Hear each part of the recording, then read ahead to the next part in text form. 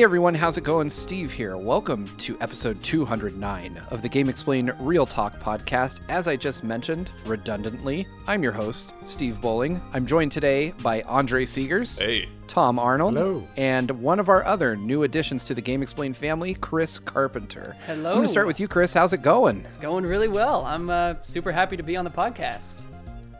Yeah, it's exciting to have you, man. It's your first time. We've been trying to make our way through a new Game Explain member each and every week, the subject being change. Andre, how's it going?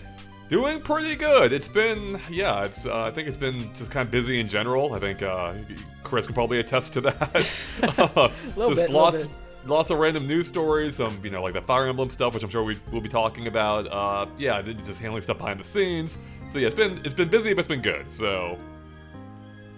That is awesome. How about you, Tom? How are you doing this week? I know we just got through with Game Club. I saw you like 10 minutes ago. Yeah. What's new? So much has changed since then, Steve. No. You're a whole you new were possessed person. by Cappy just a few moments ago. Yeah. No, it was really nice this week not to have a busy day yesterday and be able to get through Game Club, get through playing Resident Evil 2 a bit earlier than I have in the past. Yeah. So I am a bit more awake for this podcast today. Nice. Yeah. It's I managed to get through it. I'm working on a couple of projects, some of which I can, some of which I can't talk about right now. But we'll get more into those later. Yeah, I know, right? The funny thing is, the biggest one that I can talk about is that we're getting a freaking PlayStation 5. We're going to review the PS5. We are also going to review the Xbox Series X. Those are really cool things. The thing I can't talk about is way less exciting. But you'll see. There will be reviews coming on the channel in the coming weeks or so that you'll know what I was talking about. That said, let's go ahead and jump right into the news because we're doing a quick one today. So we've got a roundup of news stories. I'm going to start with the one that infuriates me personally the most, and that is Michael Pachter indicating that Nintendo should ditch the Switch, as one of us, I imagine Tom, so eloquently put in the thumbnail. That was actually Chris. It was me. Yeah. There we go. All right, job, perfect. Chris. We're opening the episode with news from our latest edition, or rather, actually, you're more senior than Tris, so not the latest. You're not the new guy anymore.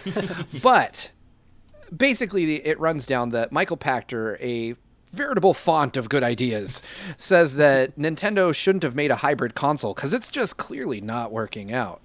And I think we all have some opinions. Michael Pachter can eat one as far as I'm concerned. He also called Satoru Iwata the late and not so great president of Nintendo. Jeez. So I've all but written him off already for that. But this is an astoundingly bad opinion. I'm going to throw it to you, Andre, because like me, you reviewed the Switch when it came out, and I think you probably are the one that feels the most in line with me in that the console is still pretty magical almost 4 years in. So what do you make of this? Did Nintendo make a wrong move? I mean, considering it's breaking sales records and is expected to beat the next generation systems for at least this holiday season, I don't see how anyone could argue it's anything but the right decision. They made the right call with the Switch. I mean, the Switch really is like a culmination of everything Nintendo's been doing over its video game history. It combines the handheld and console line, finally merges that into one. And clearly that resonated with people. And even for someone like myself, like even for me, who I never use the Switch in handheld form. When I play a game, I like to invest myself into it. Meaning I'm playing on the TV, I like to play on the couch, in a comfortable position, like just fully take it in. But so basically half of the Switch's functionality isn't really appealing to me.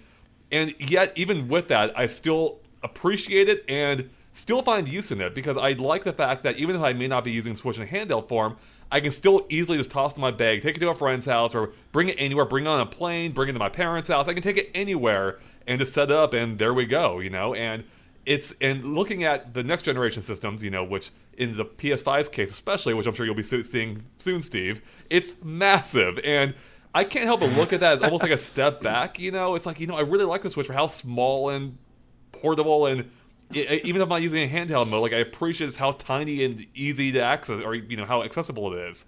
So yeah, I don't get what Michael Pachter's saying here. I think he also said he thinks Nintendo should focus on the Switch Lite, which I'm pretty sure isn't selling anywhere near as well as a normal Switch, so I have no idea what he's getting at. I don't understand it. It's to a point where I'm questioning, how are you a video game analyst if this is what you pull away from the Switch's success?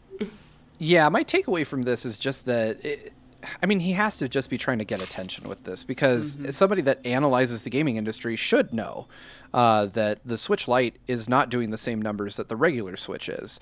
And, for me personally, I play in a mix of both. I have kids, so sometimes my TV is not available. And I love the fact that I don't have to give up my game just to... because someone else needs the TV in my house. Yeah. I love the fact that I can just be like, you know what, screw it, I'll keep playing Luigi's Mansion 3 on my couch. That is a huge draw for me. But I'm really curious what you think, Chris, because you're a lot younger than I am. And so the way you interact with the Switch might well be different. What do you think of this? Like, is the Switch Lite the way to go, or how do you play your Switch? Is it docked or handheld or a mix of both, or what? Yeah, so I play my Switch both ways mostly, honestly. I think if I had to choose one, I think I play a bit more handheld. But that said, I'll put it in the dock all the time, and just to have that more kind of immersive experience, like Andre was saying. But I think overall, I think it's pretty bizarre and ridiculous what he said. I think there are parts of it that do make sense. Like, it does make sense that, he's talking about how I think there is a certain percentage of people who play both ways, but then there are a lot of people who play either one or the other. And that does certainly make sense. There's something to that. And I also think, Nintendo has made the Switch Lite. Of course, they have the normal Switch. And I do think down the line they're going to make a docked-only Switch. I think all of those options are possible and they make sense. But what's really going to draw the line, I think, where it's no longer a Switch is when if they start making games that are, exclusive to one of those. You can only play this on the most powerful dock-only Switch. That's when it's going to be bad. Mm-hmm. And so I think, I just think the statement is really bizarre. And I play it both ways. And I think it would just kind of take everything away if suddenly you had a handheld-only Switch. For sure. Yeah, I agree with that. I reviewed the Switch Lite for the channel, and while I really, really love the design sensibilities of the Lite, in my review, I think I said something to the effect of, I wish Nintendo would have made this version of the Switch dockable, because I love the portability aspect of the Lite, but I miss being able to play it on the TV, because I think there are games like Mario Odyssey or Breath of the Wild that demand your full attention, just to be played on a big screen, because those are the types of experiences you're going to sit down and spend 40, 50 hours with. And while it's fun to play them in handheld mode sometimes, I think for me, the vast majority of the time I spend with those, I'd prefer to be docked, because those are the big AAA titles. But Tom, how do you do it in Canada, man? Is it different over there for you? Do you play your Switch differently, or does your lifestyle dictate portable play more than? You're running all the time, right? Yeah. So running. The only console you can play while on the go, while running. He's just running down the road, staying fit while playing Ring Fit. I do love being able to take it along, on vacations and stuff. Honestly, with Wii U, I was kind of disappointed because to the bedroom, it was just slightly too much range to just bring it and play. I like playing maybe a game at the end of the day. That's one of the reasons why I did so well in Mario Kart and 3DS, is I could always get through a Grand Prix or two every evening. And but not the same with Mario Kart in the Wii U era. So for me, it's a mixture of both. On the Michael Pachter note, I would say that Nintendo learned its lessons from the Wii U about showing how it functions and making it very clear. So there's no need to focus on a handheld-only model. They made it very apparent to everyone how it works, and they can choose what they want. Isn't choice good? Yeah, we just passed the 4th anniversary of the Switch reveal. And that was one of the most effective marketing videos that I can think of. They showed the guy sitting in his apartment playing Breath of the Wild in the middle of the night, seemingly. And, his dog, this is the one part that bugs me about this video, but his dog asked to be walked, and he, goes over. They show him slide the Joy-Con out of the traditional controller grip and then snap it onto the Switch and just lift it out. And the game pops right on the screen. And to me, that was super effective messaging. It was just hey, this thing works on your TV and it's a portable. where with the Wii U, they kind of had this question of like, is it an upgrade to the Wii? Does it, folks like us, we got the idea of the Wii U, but your average consumer was clearly confused. And I think the Switch, that confusion doesn't exist. Yeah, no, you're totally right. But even for us with the Wii U, even though we kind of better understood what it was going for, it still was inherently confusing because some of its features only work with some of the games, whereas others don't, like off-screen play on the Wii U or whatever they called it back then, gamepad, whatever it was. Like that only worked if the game supported it because some games required both gamepad or both viewpoints, such as Nintendo Land or Zombie U, and those you can't play on a single screen, to my memory. So yeah, whereas with a Switch, like what you see in that initial trailer works for pretty much every game out there, and it was just incredibly simple to show how freeing it was. And I think it's that kind of like level of liberation we had with the console that we'd never had before that really spoke to its demographic. Totally. I think it also kind of cleaned the slate too, because with the Wii U, it still works with Wii remotes and other controllers and different kind of things that are compatible with the Wii. And so there's that question of like, well, can I use the gamepad on my original Wii or that sort of thing? But with the Switch, it was just a clean slate, right? They were ditching the Wii branding entirely because it had been around for so long and it was confusing with the Wii U. And I think that also really helped with it too, like just in terms of the marketing and the simplicity of it. Like it could have been marketed in a lot more of a complicated way than it was, but it turned out really well. And I think a lot of that's because it was just this brand new thing, and it's stayed very clear over time. Yeah. So I mean, long story short, Pactor, you're wrong. Go ahead and keep making hot takes on Twitter. But moving on, so this is a very Nintendo news heavy week. So I wanted to slip something in that was just a little bit of a change of pace. We got our first look at Tom Holland as Nathan Drake in the Uncharted movie, and it's just a single picture. But I have to say, I was very pleasantly surprised. When I heard that Peter Parker was going to be Nathan Drake, I was like, he's a little on kind of the light and not burly side for me. But seeing him in actual like full Nathan Drake gear, it is a very believable take for me. I actually like it a lot more than I expected, and I'm really excited to see a trailer for this movie now. I'm going to throw it to our youngest resident since he's the most likely to be mistaken for Tom Holland. Chris, what do you make of this? What do you think of Tom Holland playing Nathan Drake? Oh, I think it's awesome. Yeah, I mean, I think just the costume and the look, I think they nailed it. I think a lot of people are not as big fans of it because, Tom Holland has established such a presence as Spider-Man, as Peter Parker, with his kind of quippy dialogue and just his kind of younger kind of nature. But I think he could really take this on and do a great job with it. I'm super excited about it. Yeah, I think that it's always scary when you think about like someone being really well known for one character that they might be typecast forever, right?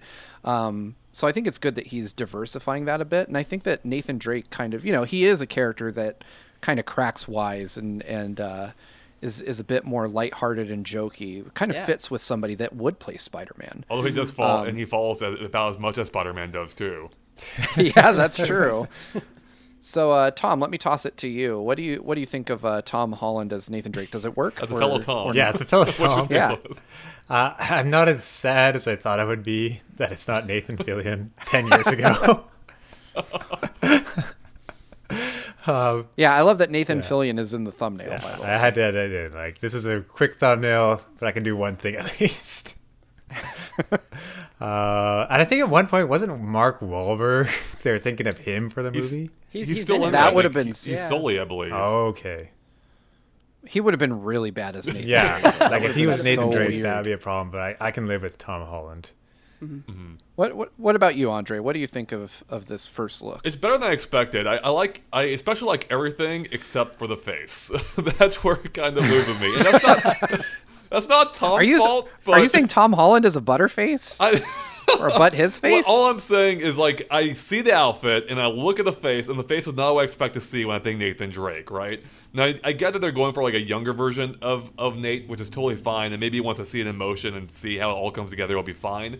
But right now, I'm getting a bit of the vibe from that I got from that Han Solo movie, whatever the heck that was called. Right. Where Wasn't it called Solo? Solo. That made it easy. The Solo movie, where it just never quite meshed with what we'd expected of the character. I don't think this will be as big of a deal as that was, particularly given the fact this is the first time we've had like a real life version of Nathan Drake. But I do think the age gap is going to be a little bit tricky to get over, just because I see the outfit, I'm like, that's Nathan Drake. Then I see the face, I'm like, who are you? So It was bad enough for Spider-Man going from Tobey Maguire to Tom Holland. So right, it felt like a 20-year age gap. Yeah. To be fair, Toby was on the wrong side of that age gap. All right, so moving on, another Moving really on. moving on. We have another piece of Nintendo news, and this one came as a huge surprise, I think, to everyone on the channel. Fire Emblem is getting released on the Nintendo Switch. It's a localized NES game, and it is either $6 on the eShop or $50 if you get an admittedly really cool collector's edition. The collector's edition includes like an art book, a map, I believe, an acrylic NES cart, which cool but off-putting at the same time, and then like a classic NES style box. And I shared my thoughts about this with Triss in a discussion video earlier in the week, or just yesterday actually. It feels like every day in 2020 is a week long. I'm going to go ahead and throw this one to Tom first. What do you think of this? I mean, there's a lot to unpack here. It's a limited release. It's one of those things that's going away on March 31st for no apparent reason. But I'm curious if you are you hyped for this? Does this matter at all to you? It's a nice, pleasant surprise for me. I'm not going to go for that $50 version for sure, but I'm going to download the much more inexpensive one. It's nice to go back in history and get to experience it. Like, admittedly, I should probably know Japanese by now, but I don't. Very, very few words, and mostly spoken, not written. So for people like me who are too dumb to learn Japanese, I guess it's very nice. And, with that price difference too, I'd like to hear what Michael Pachter would have to think about it, but I don't think he chimed in. I don't think I want to know anything about what he thinks. Chris, this is probably squarely aimed at, well, not necessarily completely, but folks your age that weren't around when the NES was around, because all of your co-hosts today are old men who all had an NES. I don't think Chris is even around with how the trailer opened up with the Smash Brothers Melee look at. Barely.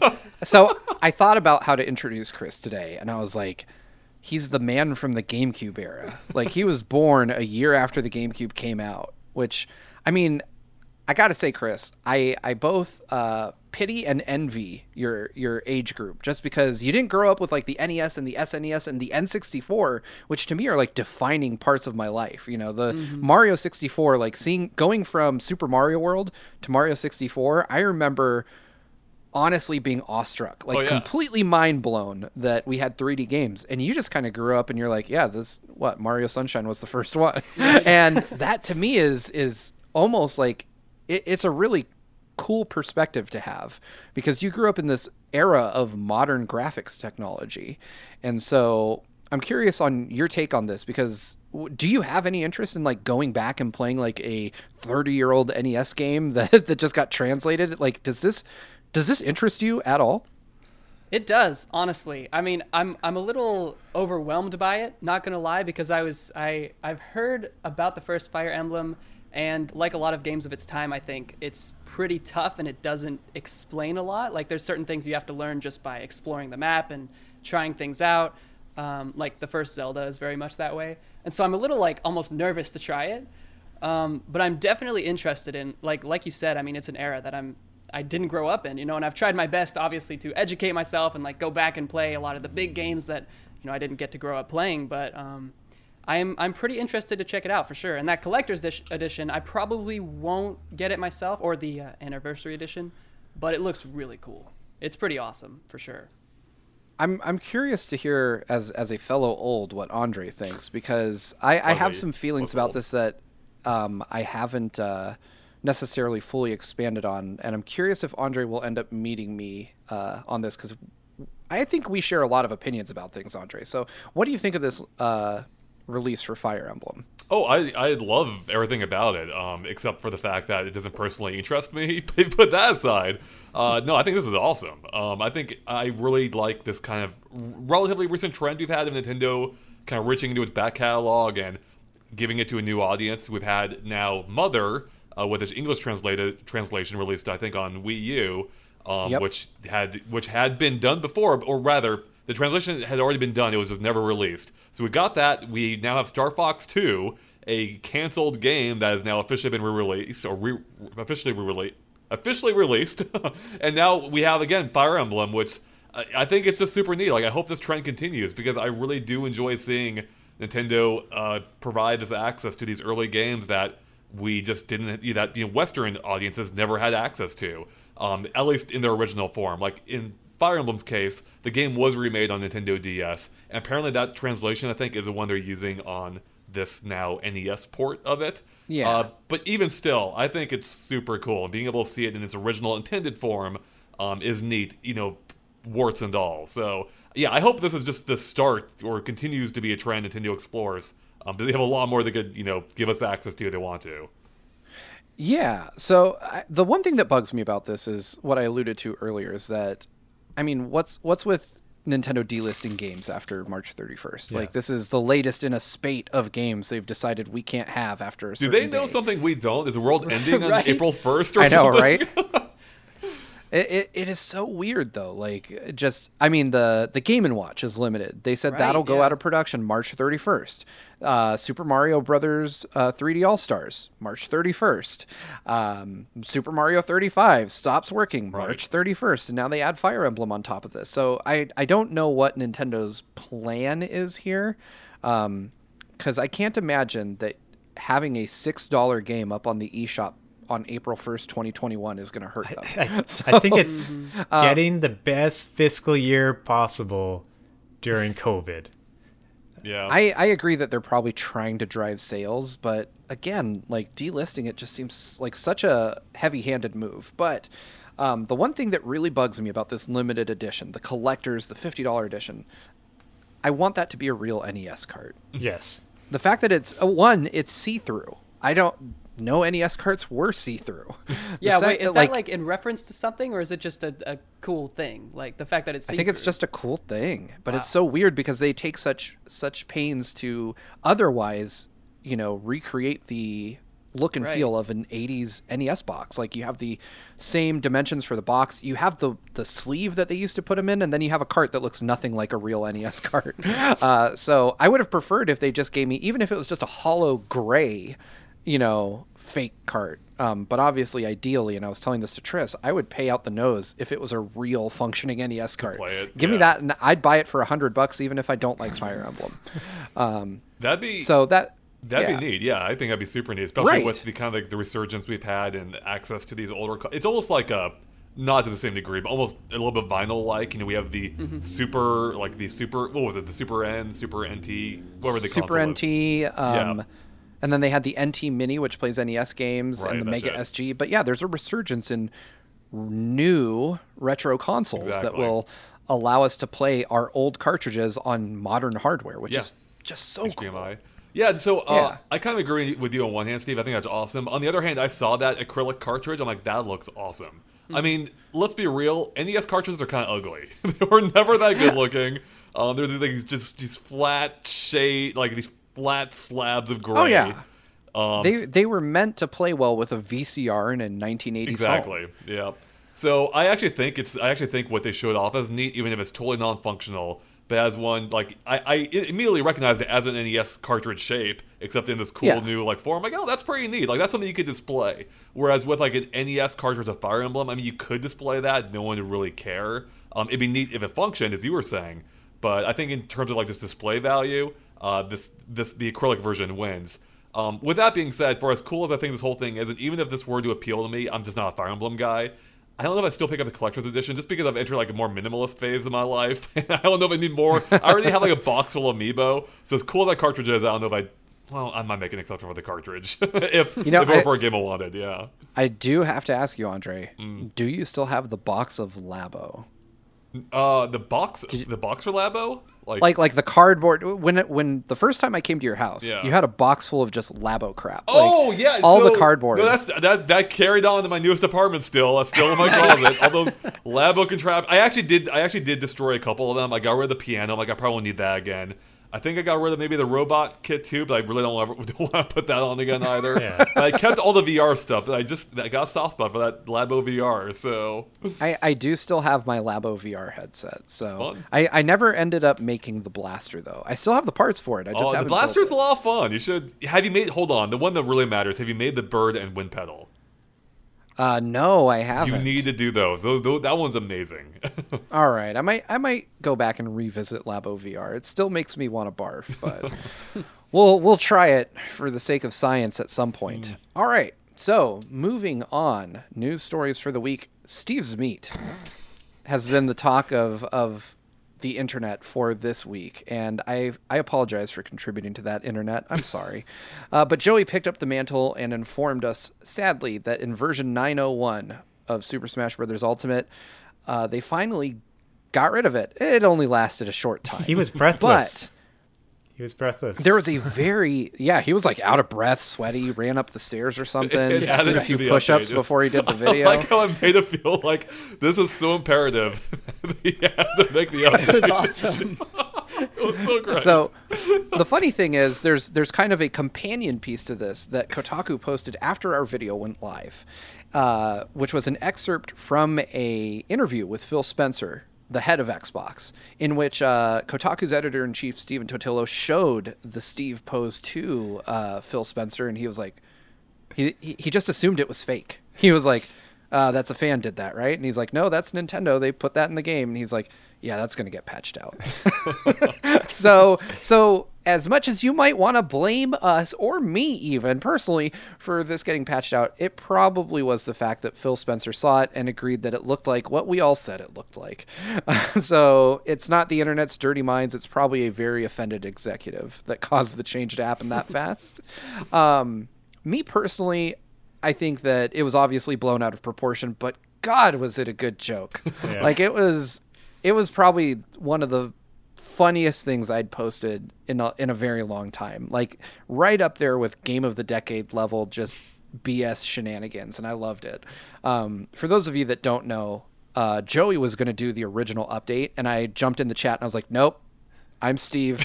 I'm doing the update. And there's actually Point seniority. in our yeah, I pulled rank, and there's a cut of this that I did where I was much more downtrodden and apologetic about the fact that this exists. Maybe we'll post that on the Patreon for our behind the scenes members. That'd You be can fun, hear actually, yeah. the never before aired apologetic take of the Steve's Meat video. You know what? We'll get that up when we post this podcast for our patrons. And by the way, for those of you that are wondering how you can get access to that post I'm discussing, for just $1 a month, you can join us on Patreon to get access to this podcast early. For $5 a month, you can join us for Game Club. You'll get access to our live recordings. And for $10 a month, you'll get access to behind the scenes stuff like that video that I'm talking about that never came to light, as well as access to new intros and assets. We'll share a good amount of behind the scenes content with you. You can find all that at patreon.com/GameExplain. And if you consider supporting us, thank you. Man, That I'd said- pay $1 a month if I could do segues like that. That was a really good unrehearsed segue, people. That's why I make the small bucks. Andre, let's go ahead and throw it to you. I want to know what you made of this whole Steve's Meat controversy. I just thought it was funny. I feel like it was the kind of levity, the amount of levity we needed in 2020, right? Like it was just absurd. Everything about it was absurd. Like it's the kind of thing I can see why some people just didn't notice. But once you have it pointed out to you, you can't unsee it. You can't unsee what Steve's Meat ended up looking like, and the fact that Nintendo acknowledged it by pulling it. Just even as a gamer. Are you saying they pulled Steve's Meat? So I saw some people disappointed with the fact that they removed it from the game. Like, no, this is even better now. Like, Nintendo is showing they got it. They understood. Steve is losing First it right now. blown You out can't of see it. I'm proportion over and here pulling it. choking on my laughter. But yeah, I just thought this whole thing was amazing. I don't know how Nintendo didn't see it originally. I guess if you see it, when you see it, it looks worse when you see it out of context, because when you see the full animation, I think it's easier to overlook because you see how the meat gets there. There's no way to talk about this without sounding horrible. But you see how the meat gets into position. But if you just see the picture, there's no question what it looks like. So I'm not surprised Nintendo pulled it. I'm impressed by how quickly they did that. And yeah, I just think the whole thing was hilarious. I'm just thank you, Nintendo, for this. We needed it. Yeah, it's definitely the laugh we needed at this Yep. time in this year. Chris, you were gone Yes. this week that we pulled this crap. So, Yeah, I what did it was feel like gone. for you to come back from vacation and be like, "Wow, these guys really were doing this while I was gone"? It was very, very strange. Yeah, so I had to go for the majority of last week, and so that was after I already worked for 1 week at Game Explain, so I had sort of gotten a feel for it, and then I come back and I see this video about Steve's meat in Smash Bros, and I'm just like, what happened while I was gone? Just So I go- everything fell apart. I went through the whole Discord. I was like, what did I miss? And I saw everything you guys have been talking about, and it was pretty funny. It was pretty bizarre. I was like, wow, okay, welcome back. Yep. Tom, did you think that you would ever be asked to produce so much phallic imagery for a video game channel? Never. And definitely there was quite a lot of workshopping going on with the one with the sandbag censored out in front of Steve's meat. And then, Andre, you almost had a missed opportunity for the 9.0.1 update thumbnail where you had Steve at the bottom, and then like, hold on, and I added Steve's meat in. So, and then you adjusted it to make it even better. So. Yeah, that was close. It's a good thing we got you here to back me up for whenever I slip up like that. I really like his wide-eyed expression in that thumbnail. Yeah, that's I what didn't even last notice was. that until later. I'm like, oh, that's amazing. It's very subtle, but yes, he's like, oh, it's gone. I just What think, have you done to me? yeah, just the reaction to it, like online, was just kind of incredible. Like it blew up. Like that update that Joey did. Like, it's one of the fastest performing updates we've had in some time. Like it reached 100,000 within a couple hours. I think 100,000 views. So yeah, there was just like this little just a little bubble of popularity around this random news story involving Steve. And what's really funny, Tom, getting back to your point about the thumbnails, like, again, when you see, like, I was, like, when I saw the thumbnail again later, I'm like, are we going to get demonetized for it? But it really does look dirty. Yeah. Even though it's just an asset from an E-rated, or I guess, is it teen rated again? E plus 10, I think, E10 plus, rated Yeah, I think game. so. It's, yeah. Especially with the no symbol one over it. That one is probably the worst. Yeah, I thought we were towing the line there for sure. So yeah, Chris, maybe never leave again because we get up to bad True, stuff when you're gone. We need So- someone to keep us grounded, exactly. We need the youngest member of the team Yeah. to keep us the grounded. one who can barely purchase M-rated games. To Exactly. tell us we're crossing the line. We're all children here on Game Explain. So, moving on, I think we spent enough time on that, both on the channel and on the podcast. It's well done. We're going to go through two final stories just real quick. The first being L is real in Super Mario Bros. 35. This came out of nowhere.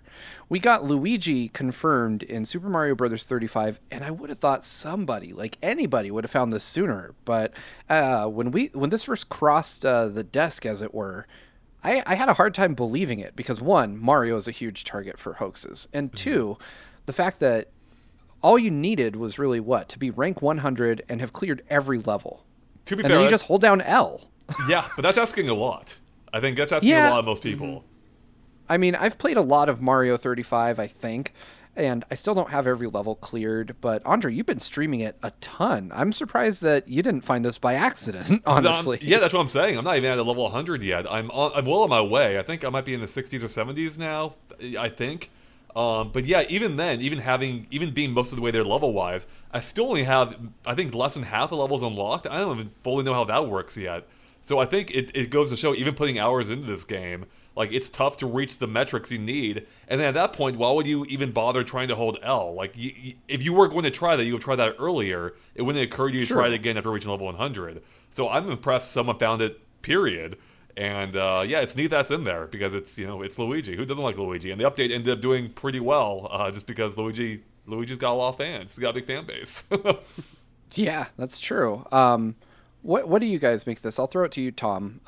Did you think this was a hoax when we first came across it, or because we were hovering pretty close to pulling a retraction on this because it seemed like there was a lot of questions about whether this was legit. Yeah, normally it's a lot more cut and dry if something's in it or not, and like it's hard to verify, and it would be very easy kind of to mock up in a screenshot, like extremely. So it's not something.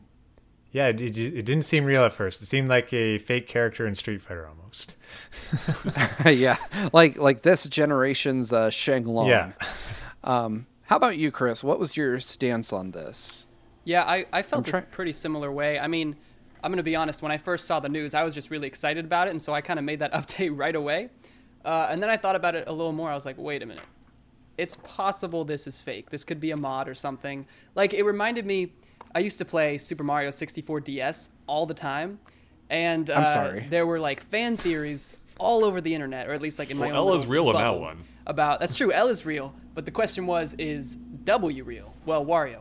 But the question was Waluigi. Is Waluigi in the game? WL. WL, exactly. Backwards L. And yeah, I used to like look up all these theories that said like, go run around the L is real sign 64 times and then go jump 5 times and then get this many coins, and it's just all this fake stuff. And that's sort of what this reminded me of. It's like you have to be at level 100 and you have to have cleared all the courses, and it was sort of kind of giving me that impression. Oh, like yeah. Someone could have just made this up, because not a lot of people are actually going to reach that point, or at least not for a long time, not for a few more weeks or months. But thankfully it ended up being true, I think. I'm pretty sure. Yeah. But yeah. It's interesting that you mentioned those kind of wild Super Mario 64 DS theories, Chris, because that gives you and I kind of, you, me, Andre, Tom, some interesting connective tissue, as it were. Because when we were kids in the N64 days, there were so many theories about how to get Luigi or how to get the Triforce in Zelda. And I mean, just the early web was just littered with all these, rumors about how you could do that. And back then they were so easy to believe because Photoshop wasn't nearly as powerful as it is now. And it was even less common. Like, totally. and there were people out there just photoshopping screenshots and doing all kinds of stuff. And it looked believable, especially to a young person. And there was almost no way to disprove it. Like, you only had message boards, and that was basically it. Like, no YouTube Twitter. didn't exist. Yeah, YouTube, video uploads were almost non-existent. And when you did get video from a game, it was somebody pointing a camera at a screen, which is something we'd all laugh at today. So that's definitely interesting to hear. I want to run real quick. I want to take bets on this last news story. That's all I want. I don't want reactions. I just want everyone's bet. So we ran a news story on just the PlayStation 5 in general. And since we're going to be reviewing the PlayStation 5, we can actually test this story and see if it's true. The gist of the news story has to do with trophies, the PS5 having custom fan curves, and the part I'm interested in, will the PT demo work on the PlayStation 5? I happen to have right here, it's off frame, but I have a PlayStation with PT on it. Yeah, I know. Sorry, guys. If you're listening, I have a PlayStation. Surprise. So next to me, my PlayStation 4 is here, and I installed PT on it. And PlayStation claims that you can move over games via a USB drive. You can just copy a game over, put it in your PS5, and it'll work if it's compatible. But Konami came out to say that PT isn't.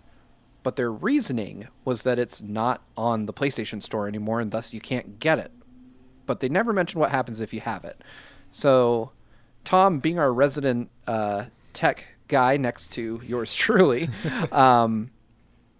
do you think this will work? If I copy my copy of PT, will I be able to play it on my PS5 next week? I believe in your tech know-how, and it sounded like a plausible plan that you had figured out.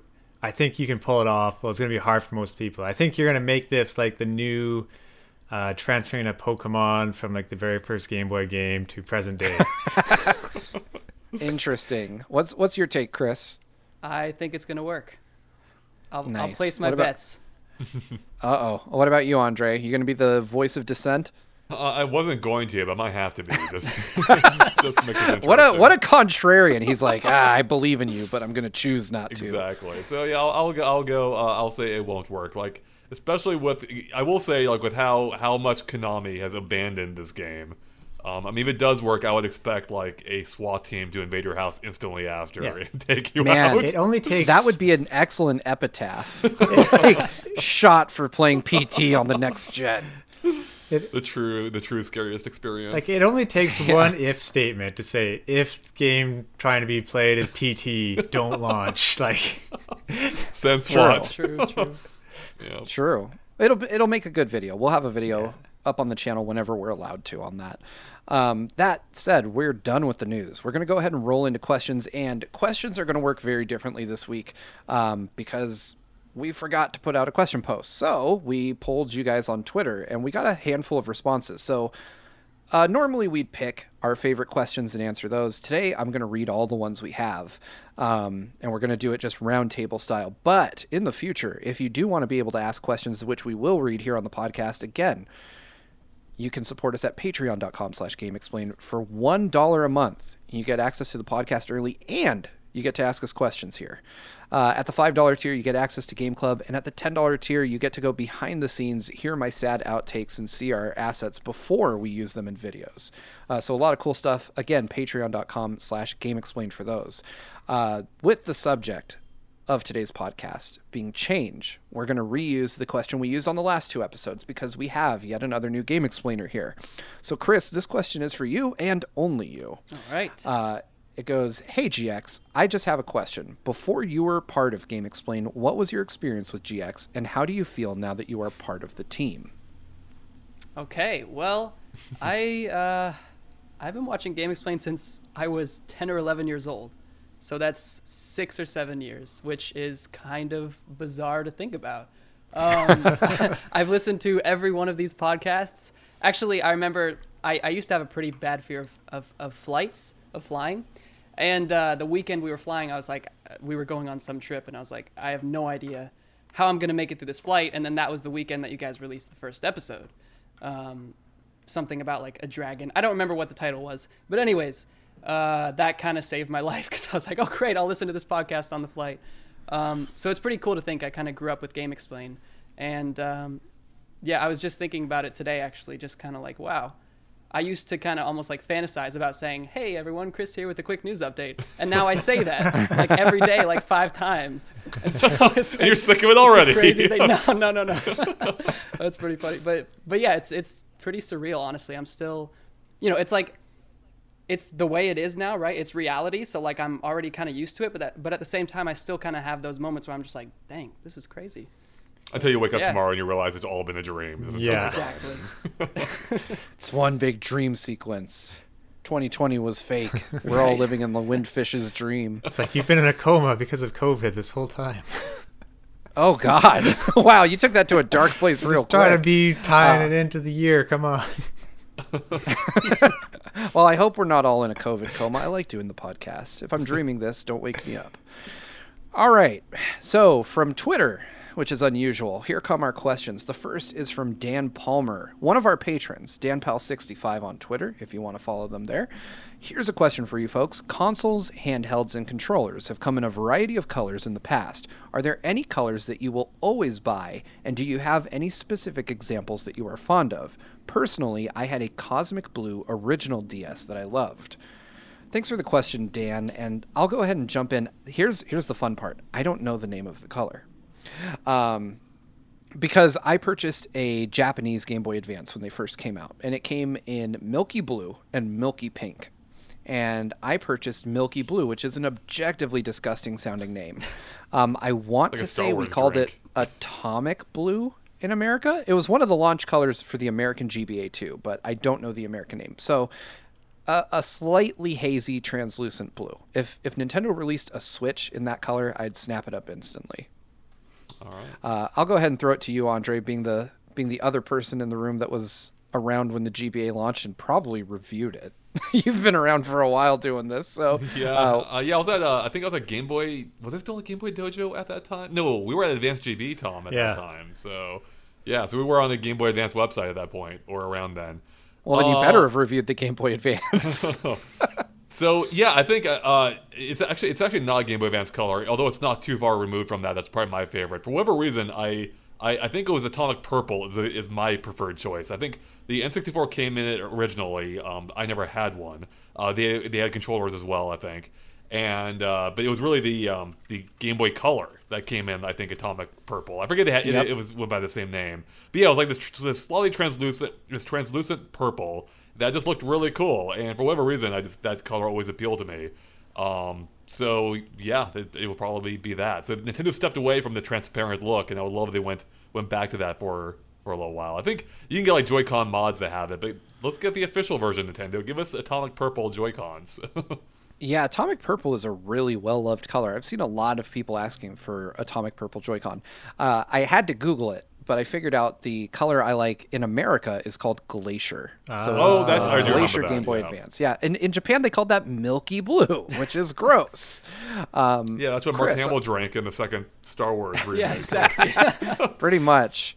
So, Chris, I'm curious because being a younger person, like you kind of missed out on the weird like 90s wave of like translucent weird plastics that kind of permeated every industry. Like everything was a weird clear plastic. Like Apple made laptops like that. I remember started having with a Apple, VTech yeah. phone. Yeah. So before Apple was making everything out of aluminum and crushed dreams, they were making clear plastic iBooks. But you come from a different era where all of that was kind of passé by the time you were born. So what about you? What's your like go-to color for gadgets or handhelds? Yeah, I mean, I think I've always sort of like subconsciously gravitated toward blue for whatever reason. Like the first handheld I had was a Game Boy Advance SP that like my mom gave me, and it was this sort of light blue. And I guess ever since then, that's just kind of Nice. been what I like. Like when I first got the Switch, I got the neon red and blue Joy-Con, and for a while I wanted to purchase just like I don't remember which one was left or right, like on which side, but I wanted to purchase the individual other one that was blue so that both Joy-Cons would be blue. I never did because they were $50. But yeah, I guess just blue. I've always liked blue handhelds and consoles. You mean these, right? Those. For those of you that are listening, Yeah. I just held up my blue Joy-Cons to my camera. Maybe eventually we'll do a video version of the podcast. Probably will. How about you, Tom? I loved my translucent green Xbox One that I ended up with, like the very first Xbox. Was that the Mountain Dew? I don't know. I think it was more for Xbox? Halo, but it might have been Mountain Dew related. There was definitely no mention of Mountain Well, I Dew. mean, on Halo it. and Mountain Dew are like synonymous. Yeah, so but my funniest story is maybe N64 controllers used to cost a lot. This is before today's controller prices, but it had jumped up to maybe $40 a controller. And when you are doing a paper route and maybe making $40 a month, that's a lot of money to get 4 controllers. At Future Shop, which is now Best Buy in Canada, they were selling banana yellow N64 controllers for like $5 less. So I have 2 banana yellow N64 controllers. Wow. Because I guess they just couldn't sell. And those ones, they burn a hole in my retinas, and I remember them. Well, and for the record Wow. too, they weren't just banana yellow. If I remember correctly, they actually, unless there was a second version, but the DK64 model specifically had like the banana brown thing, like the end of the banana on the bottom of the controller, so it looked like a banana bunch really? with the 3 handles. Wow. Yep. Need one of those. I still have my gold N64 controller that I traded some kid in the lunchroom for. Like I gave him 2 controllers to get this gold controller because I was an idiot. I don't know. That's probably All worth right. more than 2. Yeah, I think it might be I think now. He was an idiot. Let's see. So we have a question from Queen on Twitter. Queen4 in TV says, if you could create a Halloween game, what would it be about? And this one, I feel like Nintendo stole my idea in 01 with Luigi's Mansion. But I guess if I had to make a Halloween game, it would be a spooky take on a Mario platformer. Oh. Like I would want something where Mario is not put in a position of power. I want to see him be cowardly the same way Luigi is. Like, I know he's kind of framed as brave and all that, but he also hasn't had to deal with the crap Luigi has.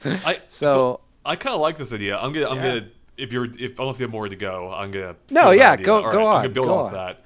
I want Mario to die. I want Mario dead in one of these games, and I want you to be playing as like his spirit. We've already got like a little taste of this in Mario Galaxy 2, where you can play as like Ghost Mario, like Boo Mario or whatever. But I want them to go all the way, right behind Chris. And I want them to like. I need there needs to be some kind of like reason for it. Like, I mean, maybe this is you go into like the spirit realm where you see all the Goombas you murdered in the past. It's like Dead Rising, but with Mario, and he's fighting them off with a plunger. Exactly. I love it. I love it. And, Chris, yeah. oh, go ahead. No, that's basically it. So I don't know. I'm sure Nintendo could find some level of interplay between the spirit realm and the real realm. Maybe play as like his brother to help like free him in the spirit realm. You know, kind of like a Mario and Luigi type thing, and you're working together to bring him back. So Nice. That would be really cool. I would dig that. If you're listening to Nintendo, let Andre and I make your next Mario game. I'm sure it'll turn out great. Chris, you've got representation for one of Nintendo's spookiest first-party titles over your shoulder in Majora's Mask. So, what would you do? What would your Halloween game look like? Shoot, that just made me think of something else. Well, I mean, first off, just an HD glorified remaster of Majora's Mask would be pretty cool. Keep it creepy and unsettling. That would be super awesome. I was gonna say though, actually sort of in line with the Luigi's Mansion idea, I want a full spin-off game based on the Luigi's Ghost Mansion mode from Nintendo Land. Yes. I have a very strong passion for Nintendo Land. I love that game, and that's my favorite part of the game. It's pretty terrifying to play with friends, not gonna lie, because you don't know where the ghost is. Yeah. And it's pretty fun. I want a whole kind of game built around that concept. That'd be super cool. What would be really cool? So I love stealth in games, especially in multiplayer, and that's kind of something that game did a little bit. Like you're trying to sneak around as a ghost, although you can't really get found out unless they shine a light on you or lightning lights up. I think it'd be cool if they took that to another level, where like as a ghost, like you might you have to be careful, otherwise if you go past like a boss, for instance, they'll start spinning around or shift a little bit. So the environment could give you away. So I think they could really lean into that idea and make it really fun and even scarier than it is. As a player, you could see did that boss just move? Oh crap! There's a ghost here. So, nice. Yeah, that was a so great cool. game. I'm gonna give a quick shout out to an indie game called Invisigun Heroes, where it does a lot of these things where it's a multiplayer sort of shooting game, basically, where you're both invisible, like a couch co-op one, but walking through water or going by bushes alerts the other player to where you are. So take those elements and put it into more of a horror type game. Yep. Nice. That would be really cool. So I'm going to, in the interest of time, we're going to read one last question here. This comes from Alex, who is at Nintenesis, like Nintendo Genesis, I guess, on Twitter. And their question is, what's a game that you enjoy that is well known for being bad? And for me, it's a game I reviewed on GameXplain. One of my early reviews was for Anthem. And I caught a lot of heat for liking this game. But I stand by the fact that I think it's really fun. Does it last a long time? No. But when you are playing it, is it a good time? Yeah. The shooting mechanics, flying mechanics, the kind of power fantasy you have flying around in a very Iron Man-like suit, I really liked. But there is no denying that its rep is that it's a bad game and not fun.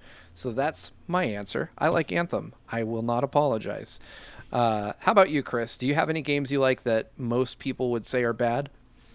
Mario Sunshine, perhaps? Oh, yeah. Well, Mario Sunshine for sure, actually. I don't know how 3D All-Stars changes things, because I feel like people have... Oh, it's way worse. It's worse? Okay, I can't really... I actually ended up having some fun with it this time, which shocked me, yeah. I'd say, yeah, Sunshine for sure. Also, Super Paper Mario. I feel like that's sort of like a mid-ground for a lot of people. Some people don't really feel too strongly either way, but there are a lot of people who really hate that game.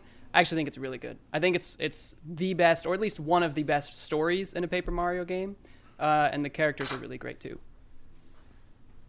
All right, how about you, Tom? What's a bad game you like? I'm trying to think now what classifies as a bad game, because so many people on Twitter like these types of games now. There's that one, I forget at the moment, you shoot a whole bunch of giant bugs and stuff. Oh, Earth Defense, Earth Defense Force. Force. Yeah, 'cause it's kind of like a Apparently, B, I play more than one bad game. Yeah, it's like a B game, but they do it so well, it's good. Like they just focus on the simple stuff to make it quick and accessible, and it's like a cheesy popcorn game almost. I'm with you, Tom. I don't think that's a bad Yeah. game, but I do. It does have the reputation of a bad game. How about you, Andre? Superman 64, right? Yeah. That was so bad it threw him off. It did. Now, my friend actually owned that game. I remember this. I'm like, why did you buy this? It's just horrible. That was the first time Andre felt himself losing respect for someone. Yeah, it's true. So I guess it kind of depends on like what you consider a bad game, but I think a lot of people are not fans of Banjo-Kazooie Nuts and Bolts, and I love that game. I ended up loving that game. Keeps getting better as you go on. Yeah, it does. That's exactly it. Yeah, it starts off a little bit slow, but I think once you get into it, like once you understand what's asking of you, that game's amazing, and I think it really kind of gets sold way short. I think that game was actually years ahead of its time. It was kind of doing like the whole Minecraft thing, just on a vehicular level versus a worldwide level, and that was super fun. But if we're looking at more objectively, if you can even use that word, bad games. I have not touched this game since. I have no idea whether my opinion would still hold up or not. I actually ended up enjoying Conduit on the Wii. I actually thought that was a pretty fun shooter wow. at the time. I thought the shooting felt good, especially with the Wii remote. It's probably the game that handled that the best. And it came toward the tail end of the Wii's lifespan, which is a bit of a bummer because it really showed the potential of what the Wii remote could do. I guess Metroid Prime 3 had done that a few years earlier, but that was limited by what Metroid is, whereas Conduit really leaned into the whole shooter thing. So yeah, Conduit, I would guess, would be my proper answer. Yeah. Nice. I played a little bit of that game back on the Wii, and I didn't think it was terrible. It didn't hold my interest for long, but I back then I was just literally buying every game I could get my hands on. Yeah. So I moved quickly from game to game, which doesn't sound all that different from what I do now. But so that is it. We've made it through. Chris, your first episode of the podcast is done. All right. So hopefully that is the first of many, because there's so few of us. I'm just kidding. We'll definitely have you on whenever you're available, of course. But thanks for coming on. Oh yeah, thanks for having me. Yeah, it's been interesting. I can't wait to I think you add such a unique perspective to the team because we are all a bunch of old people, and it's nice to. It really is deeply interesting to talk to someone who doesn't have that history with the NES and N64, who had to go back and choose to interact with those as opposed to someone who that was the only thing available. Because part of me wonders, if I was your age, if I would want to go back and play 8-bit and 16-bit games. And I think it's really cool that you've taken it on and decided to research game history that way. What to us was contemporary is history to you, and I think it's really cool that you have that desire to actually go back and look at those games that to other folks your age might seem very primitive, because they are. So that is awesome. We're really glad to have you aboard, and I'm a huge fan of all the videos you're doing. And for those of you that are listening, Chris has just this incredible video setup that I'm super jealous of. I'm a hardware nerd, and this guy's videos look better at a younger age than I could imagine. He's way leagues ahead of most of us in terms of his recording the capabilities. VHS and Exactly. I've got a DVD burner back there that I work off of. So yeah, that does it. Episode 209 of the Game Explained Real I've never had to do an edit. That's my first flubbing of an outro. Well, we're not. No, it's actually not, and we're not editing this. And fun fact: Steve recorded, I think, your entire Untitled Goose Game review in one take, I believe, because you were short on time and you nailed it. Whoa! I believe it's something like that. I even pretended to get my review score stolen. Yeah. Tom was like, "Quick, right. pretend like it's being stolen by a goose." I was like, "All right." So yeah, typically I'm really usually pretty good at not flubbing lines, but apparently when I say I'm not going to, I definitely do it. Anyway, that wraps up episode 209 of the Game Explained Real Talk podcast. As a reminder, if you want to listen to the podcast early, join us at patreon.com/GameExplained, where for just $1 a month, you can get early access to the podcast. For $5 a month, you can join us for Game Club live recordings every week during the series.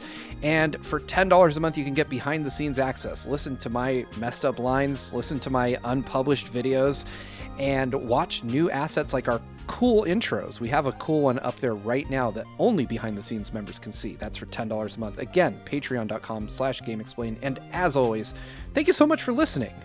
Make sure to subscribe to Game Explain for more podcast episodes like these, as well as all other things gaming. Next week is going to be a huge episode. We're going to be talking about the next generation of gaming, so make sure to join us.